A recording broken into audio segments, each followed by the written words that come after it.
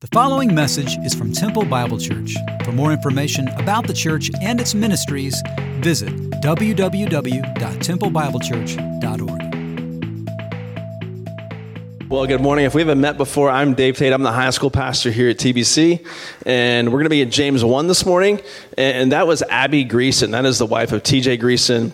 We've been doing a series called A New Chapter, and we're looking at a different chapter each week, kind of like playing the Bible's greatest hit, so to speak. And we're doing a video each week, just having someone in our church share why they love that chapter. And so that was Abby Greason, and she failed to mention in the video that they're expecting in late January. So give them a big clap for that. That's really exciting news. We're so happy for them. And you guys can go ahead and turn to James chapter 1. And I want to explain my title this morning, Gospel on the Ground. Let's go back. There we go. So I talked about Romans chapter 8 2 weeks ago. And if you look at the writings of Paul, Romans 1 through 8, everyone knows that Paul likes to use like high and lofty theological language when he writes.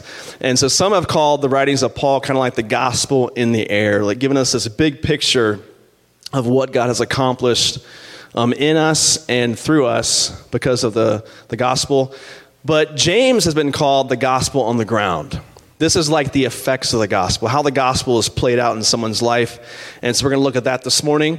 And but first, before we get into the text, let's talk about the author. Who was James? Well, after Mary gave birth to Jesus, Mary and Joseph had more kids. And there are 4 other sons, at least 2 daughters. James is one of their sons, so he is the half-brother of Jesus.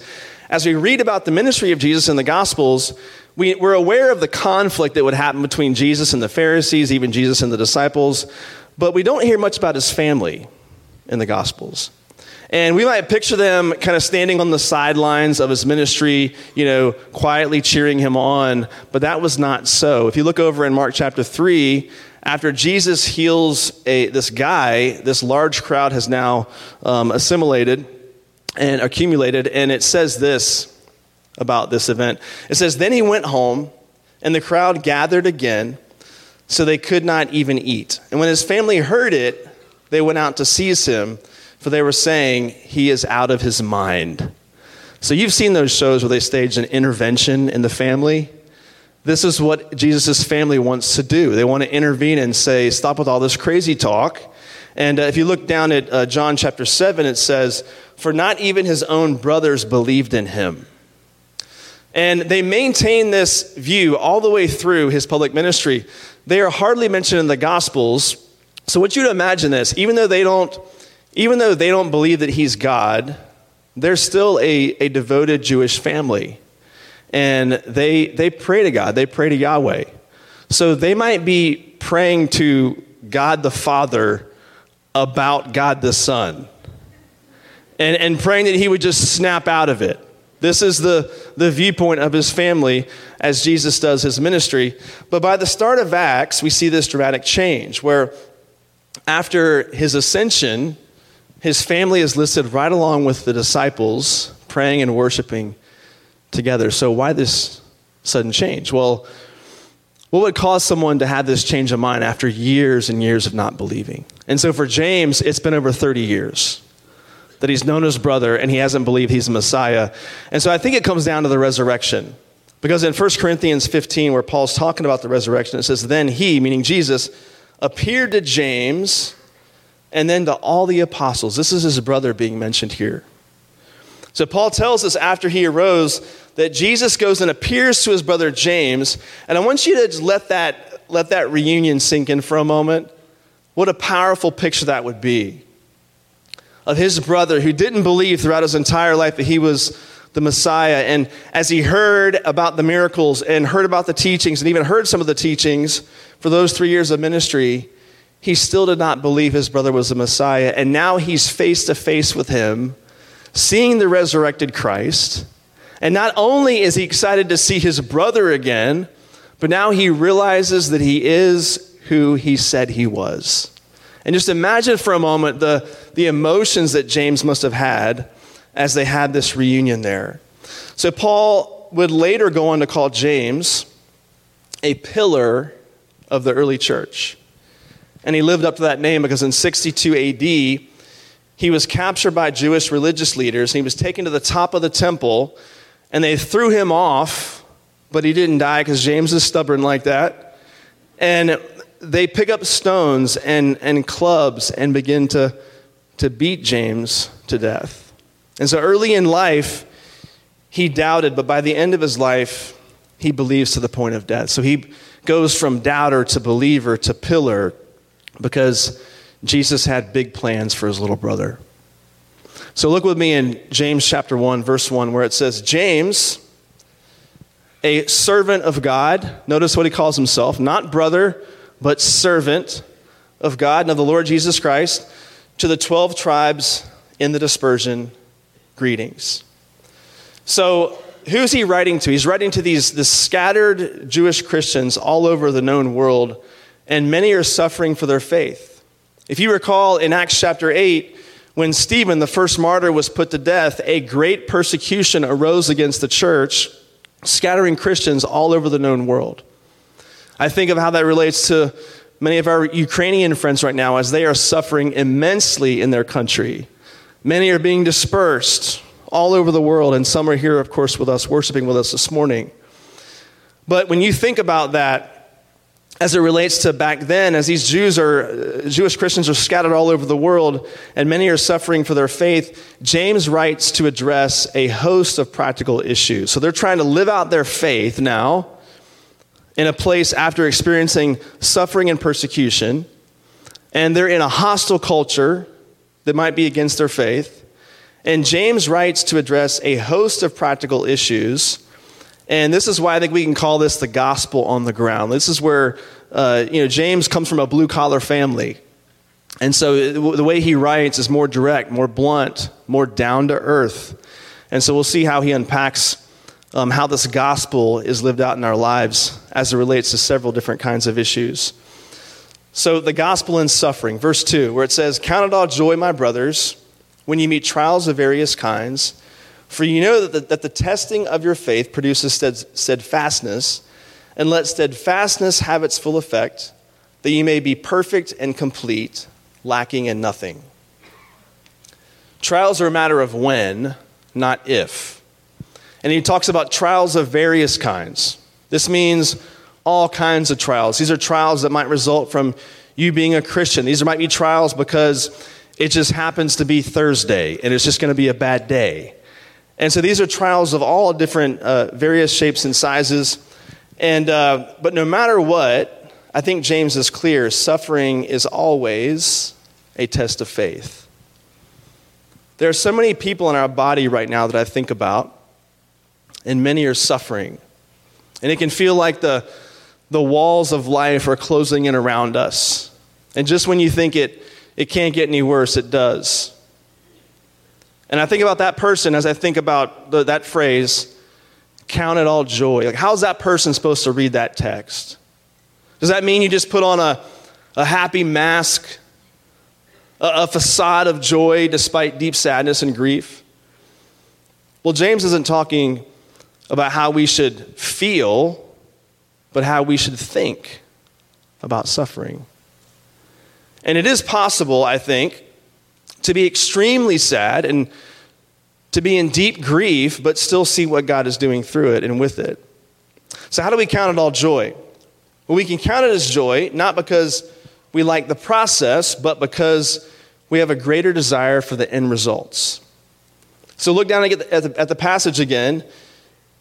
In the midst of great suffering, we can still know that God is creating in us something called steadfastness.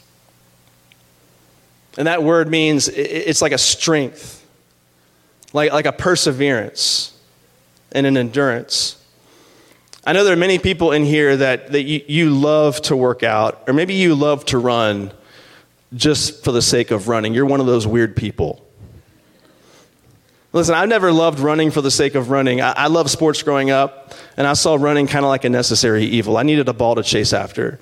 But a few years ago, my wife talked me into running a little bit more, and at first, I hated it. But now I do it several times a week. And And someone from the outside might look at me and say, Dave just must love to run. And I still kind of hate it, actually. But what changed? Well, I started to feel different. I started to see some results from it. And it turns out you don't have to love running. You just need to love the results. And this is how we have to approach suffering, I think. We don't have to love the process. We just need to love the results. I love what Sam Albury says. He writes, "It is suffering that proves, strengthens, and deepens our faith. Faith is a little like a muscle in the human body. It is as it is worked out that it grows. It needs something to push against. Muscle growth requires discomfort. Faith needs the pushback of trials for us to grow spiritually." The definition of suffering is that it always feels like something is being taken from us or subtracted from our lives. We may have lost a friendship or a relationship or lost someone to death or missed out on an opportunity. But suffering always feels like there's been a subtraction. But look at what verse 4 says, what it tells us. It says, "When steadfastness is allowed to have its full effect, we are made more complete, lacking in nothing." So there is this addition by subtraction. And then through that subtraction, something deeper, something more profound is then added to our lives. It's really a gaining by losing. This is why you'll hear people that are going through extreme suffering, like the kind that we just can't comprehend, say things like, I just had this peace. Or I've never sensed God's presence like this before. I think of this past Friday, I went to Arlington to see some old friends. You guys don't know the story, but over 20 years ago, a youth pastor in Arlington just invited me to come to Texas to intern with him for 1 year. End up being like, I'm now here for 25 years or whatever it is, and doing full-time ministry. And this man mentored me and discipled me for the better part of 5 years in the early days of my college days and seminary days. And he's now retiring from his job at a church. And several of us got together to just go spend time with him and his wife and just kind of celebrate their ministry. And it was almost like he was offended a little bit. Like he's like, listen, I'm not retiring. Okay, I'm going to continue doing ministry. And so we celebrated them on Friday evening up there in Arlington. And listen, his wife has had just 20 years of just continual bouts with suffering. And then a few months ago, she took a fall and hit her head and had a brain bleed, almost died from it. And at that point, he realized, I've got to stay home with her. I've got to resign from the church, but just find other ways to continue ministering to people. And so we're at his house on Friday, and now he's turned his whole backyard into this kind of oasis for him to even host weddings there, do weddings, but also do some counseling so he can be home with his wife most of the time. And it was a great testimony of someone who's experienced suffering for the last couple of decades, really, but then insisting on finding ways to let God use it and continue ministry in spite of it. And you'll hear them say things like, listen, we have this peace. We know God's going to get us through this next set of trials.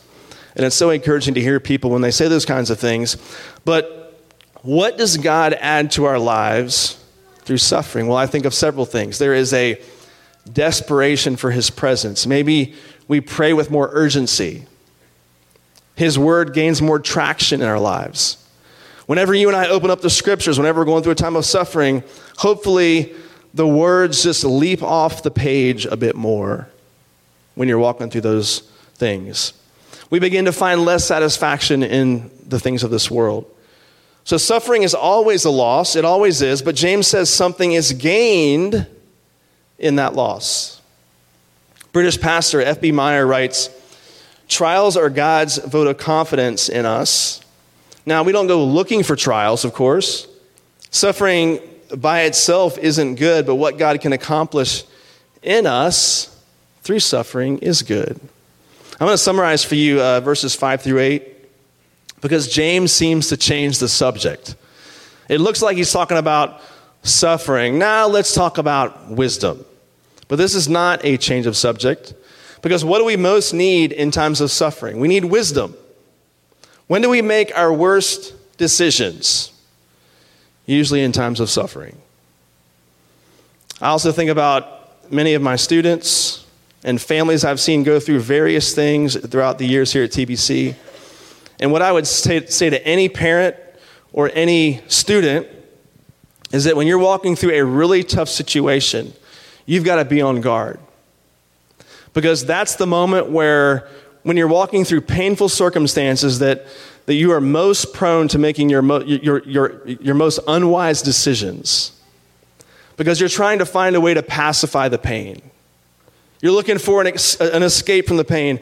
And we never choose good things when we're looking for an escape.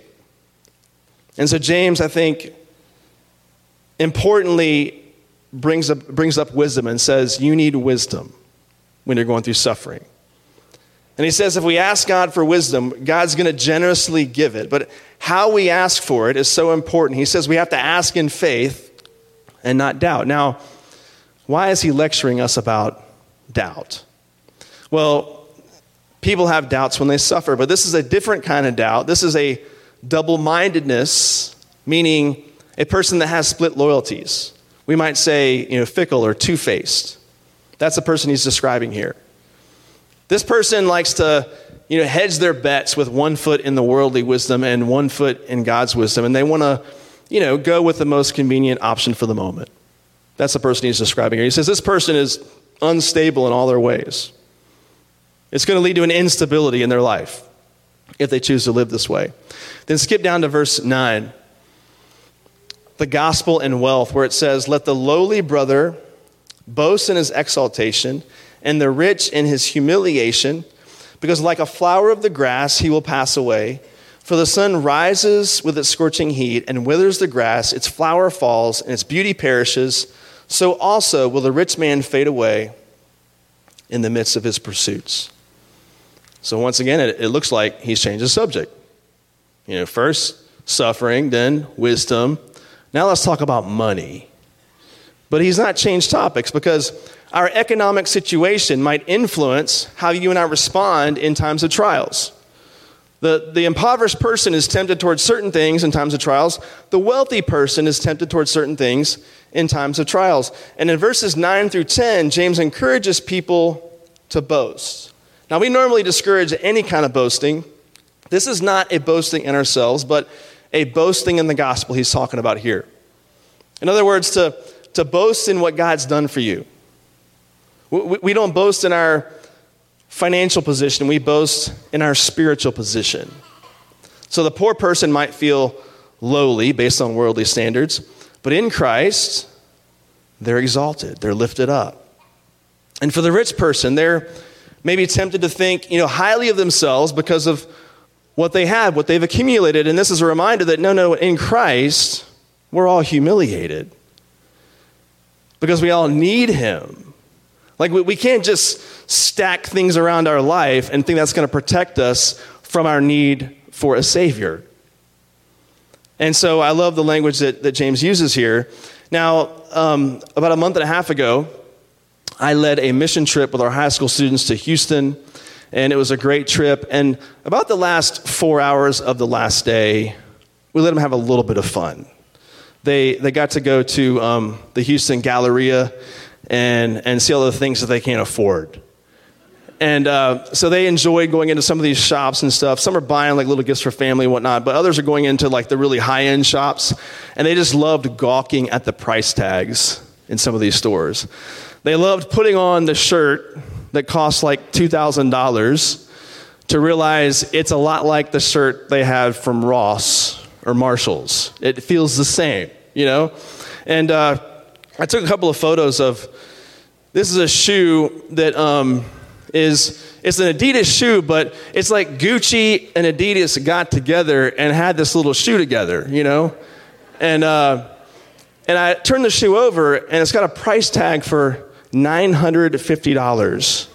And then in the same shop, the next rack over, there's this Gucci and Adidas jacket, and I flipped the price tag over, and this thing is close to $3,000.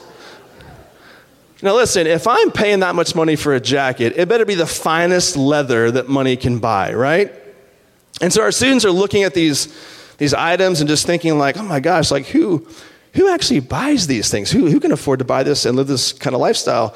But when you think about if you can go into a store and drop that kind of coin on that kind of clothing, you probably feel pretty confident about your life, right? And that might translate over into how you feel spiritually, like, I don't really think I need anybody else to help me with anything. You feel fairly self-confident, fairly independent, if that's the kind of life that you live. And so when I think of that image and what my students were experiencing as they saw all this, we think about this passage, like where will all these things end up? James compares them to a flower in the desert. Now, I know this is hard for you to imagine, but in the Middle East, the sun is very hot with little to no rain. And as quickly as the flower blooms, the flower can also fade away. And this is a picture of our possessions. So whatever car you're coveting right now still goes to the junkyard. Now, it might be a really nice junkyard. But if you look back at verse 10, I want you to notice this isn't just about the things, but it's about the person. It says the person fades away. And so if someone lives their life for possessions, for wealth, for money, refusing to ever accept the humiliation that's offered to us in Christ and in the gospel, that person will begin to fade away, just like the things that they possess, and they'll begin to corrode. What James is saying is that the gospel should affect the wealthy because it makes us realize no matter how rich we are materially, we are bankrupt spiritually. We're only saved because God's been generous. So spiritually speaking, we all need a handout. And we get to boast in that reality. I want to summarize for you verses 12 to 13, where James talks about how the gospel helps us remain steadfast in a trial, and the gospel prevents us from blaming God for the trial. And so skip down to verse 14, where we talk about the gospel and temptation. James 1, 14 to 15, where it says, "But each person is tempted when he is lured and enticed by his own desire. Then desire, when it is conceived, gives birth to death. And sin, when it is fully grown, brings forth death." So the trials around us can bring all kinds of temptations within us, and we're tempted to blame God. We're tempted to blame the trial. I heard a preacher once say that my circumstances may be the occasion for my sin, but they're not the cause of my sin.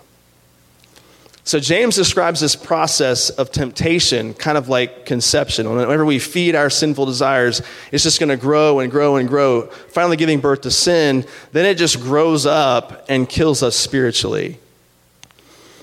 I thought of an analogy in relation to this. This is the famous scene in Finding Nemo where there's the anglerfish. And the female anglerfish has the light. You may remember the famous scene in that movie where the light just... Other fish see the light. They're drawn to the light. They're just drawn to this warm, fuzzy light. And then next thing they know, they're being eaten and being destroyed by this fish. This is the cartoon version of it. This is the real life version of that fish. One of the ugliest fishes I've ever seen, right?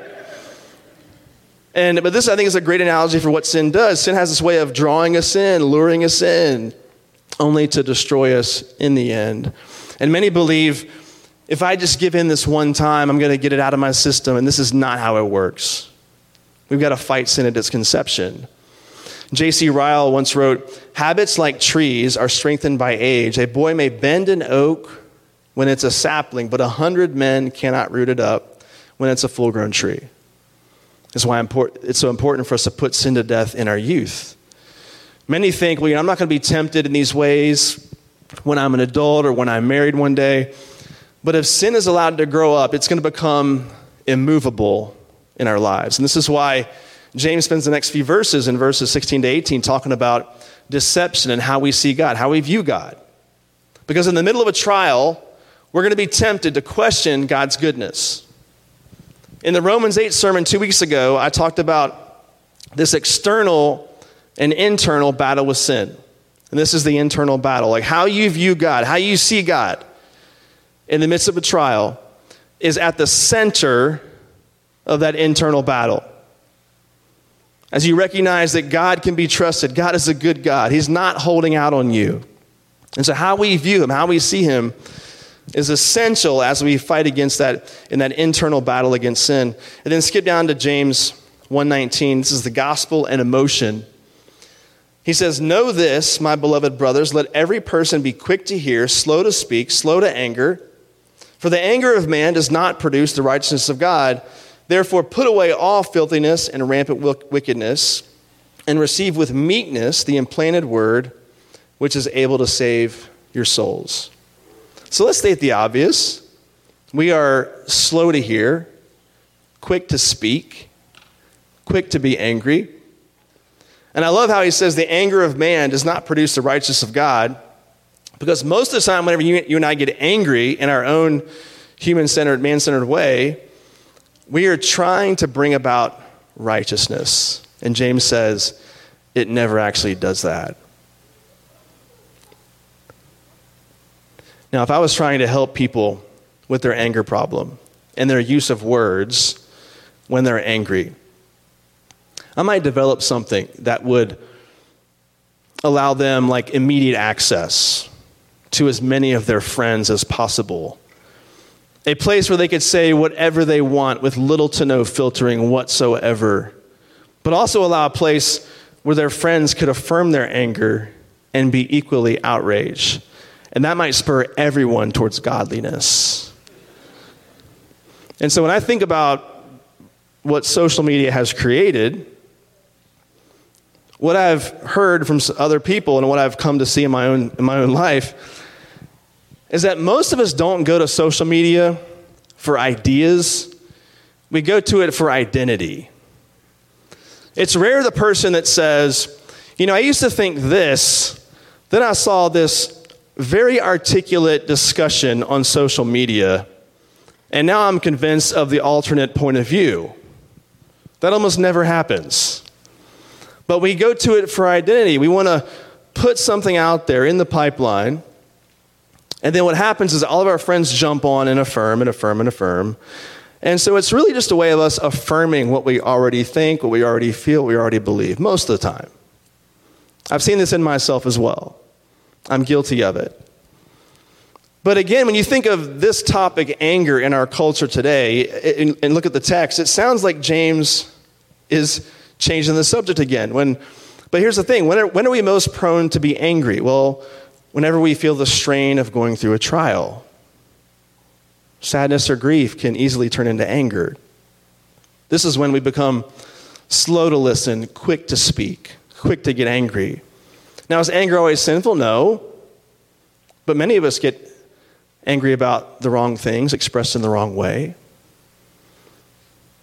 For some reason, anger is one of the only culturally acceptable emotions for men. Fear, sadness. Can you say that you're afraid or that you're sad? As a man, well, maybe not as permissible. They might question your manhood over those two. But anger, well, you can be angry. You can be upset. That's okay for us to feel angry in our culture. Or some people say things like, I just tell it like it is. Or I'm all about justice. Or I'm just blunt. Or I'm from New York. And we can't blame our personality for, I think, falling into sin in these areas. So Proverbs 14, verse 29 says, "Whoever is slow to anger has great understanding, but he who has a hasty temper exalts folly." So this person who's slow to anger, they have great understanding. Well, about what? Well, they understand that person may have just had a really bad day. Or that bad stuff just happens sometimes. Or that we sin just like everybody else. But if you notice here in James, he's not simply talking about just being quick to listen to another person, although that is important. What does he say in verse 21? He says, "Receive with meekness the implanted word." which is able to save your soul. So what kind of listening is he talking about? Well, he's talking about listening to God's word. Now, it does follow if we struggle to listen to God, we'll struggle to listen to other people as well. But all that James covers here is bound by one underlying issue, and it's how we hear and how we respond to God's word. And this continues on in the next few verses. Verse 22, the gospel and self-deception, it says, "But be doers of the word and not hearers only, deceiving yourselves. For if anyone is a hearer of the word and not a doer, he is like a man who looks intently at his natural face in a mirror. For he looks at himself and goes away and at once forgets what he was like. But the one who looks into the perfect law, the law of liberty, and perseveres, being no hearer who forgets, but a doer who acts, he will be blessed in his doing." Now notice the continued use of the word deceive or deception in that passage. You'll see it again over in verse 26 in relation to bridling one's tongue. We're doing a series right now in our high school ministry called Lies Christians Believe. And these are the lies we've been talking about. God won't give me more than I can handle. God just wants me to be happy. Follow your heart, believe in yourself. These are all lies that many of us fall prey to. These are lies that are out there in the culture that begin to infiltrate our faith. But this is not what James is talking about. The worst kind of deception we can fall prey to is self-deception. And James describes it as it's to read the word, to hear the word, but then do nothing with it. That person is self-deceived. And he uses the image of a mirror. You know, we look into a mirror so we can see what's wrong and then go do something about it. We would never look into a mirror, see what's wrong and just walk away. Well, actually, that is what boys in junior high do, but don't ask me how I know that. But listen, we would never go, get something in our eye. Like for me, I don't know if I have extra long or thick eyelashes or whatever, but when they get in my eye, it's debilitating. It feels like a piece of shrapnel stuck in there. And I've got to go to the mirror. I will limp or crawl to the mirror and find my way. And I get the Q-tip out and I got to sweep the eye and try to get the eyelash out of mine. It's always in that little crease, right in that little spot you can't get to. And I've got to get this thing out. And so you and I, we never go to a mirror and recognize there's a problem, confirm it, and then just walk away. That's not how we do life. And James is saying that's not how you should do when it comes to listening and hearing the word of God. Sam Albury writes, "Listening is vital, but merely listening is just as foolish as not listening." So we go to the Word of God, and it's like a mirror for us. So we read it, we study it, and then it reads us. We recognize things in our life need to change. We need to grow and be transformed. So we need to listen, but it should lead to obedience. And look at verse 25 where he says the law of liberty. We don't typically put those two words together, law and liberty, do we? We don't put those in the same phrase usually. We think of laws as keeping us from liberty, but that's because we don't understand what true freedom is. Because we see freedom as this absence of restriction, a removal of all constraints. But in the Bible, real freedom isn't the absence of constraint, but it's the presence of the right ones. For example, you and I would never take a fish out of the water to set it free. Because we know it's not made for that. It's made for the water. So you and I were made for a relationship with God. And so life apart from him is not freedom, but it's slavery. And so one of the great themes of James chapter 1 is how the gospel applies to our suffering. So if you're not yet a Christ follower, this question of suffering, you may have really wrestled with this question. And this may have kept you from the faith and kept you from wanting to follow after Christ. You think to yourself, I can't worship a God who will allow me or other people I know and love to suffer in the way that he has. Or if you are a Christ follower, the experience of suffering may be tempting you to walk away from the faith. But I want to ask you this question. Would rejecting God, would walking away from God, would that stop the suffering? that would just mean that you face the suffering without Jesus and without the Holy Spirit, without the body of Christ to help you and to help bring you peace and comfort. I think of all the people in our body right now that are suffering immensely, and our friends over in the Ukraine, they're here, but also over there. And I can't imagine if you asked them this question, like, would you rather be suffering right now, like with Jesus or without Jesus? Would you rather be suffering right now with the Holy Spirit's help or without the Holy Spirit's help? Would you rather be suffering right now with the body of Christ by your side or be suffering alone? Because the reality is, the believer and the unbeliever, we all suffer. The question is, who do you want to suffer with? The words of C.S. Lewis are encouraging to me. He says, God whispers to us in our pleasures, speaks in our conscience, but shouts in our pain. It is his megaphone to rouse a deaf world. So our prayer is that we won't run from God in suffering, but we'll let it wake us up. God, we thank you for these words of James. This is your brother writing these words to us. And we see so much of your thoughts in his thoughts. And we thank you that there's someone like him to encourage us in whatever we're walking through right now.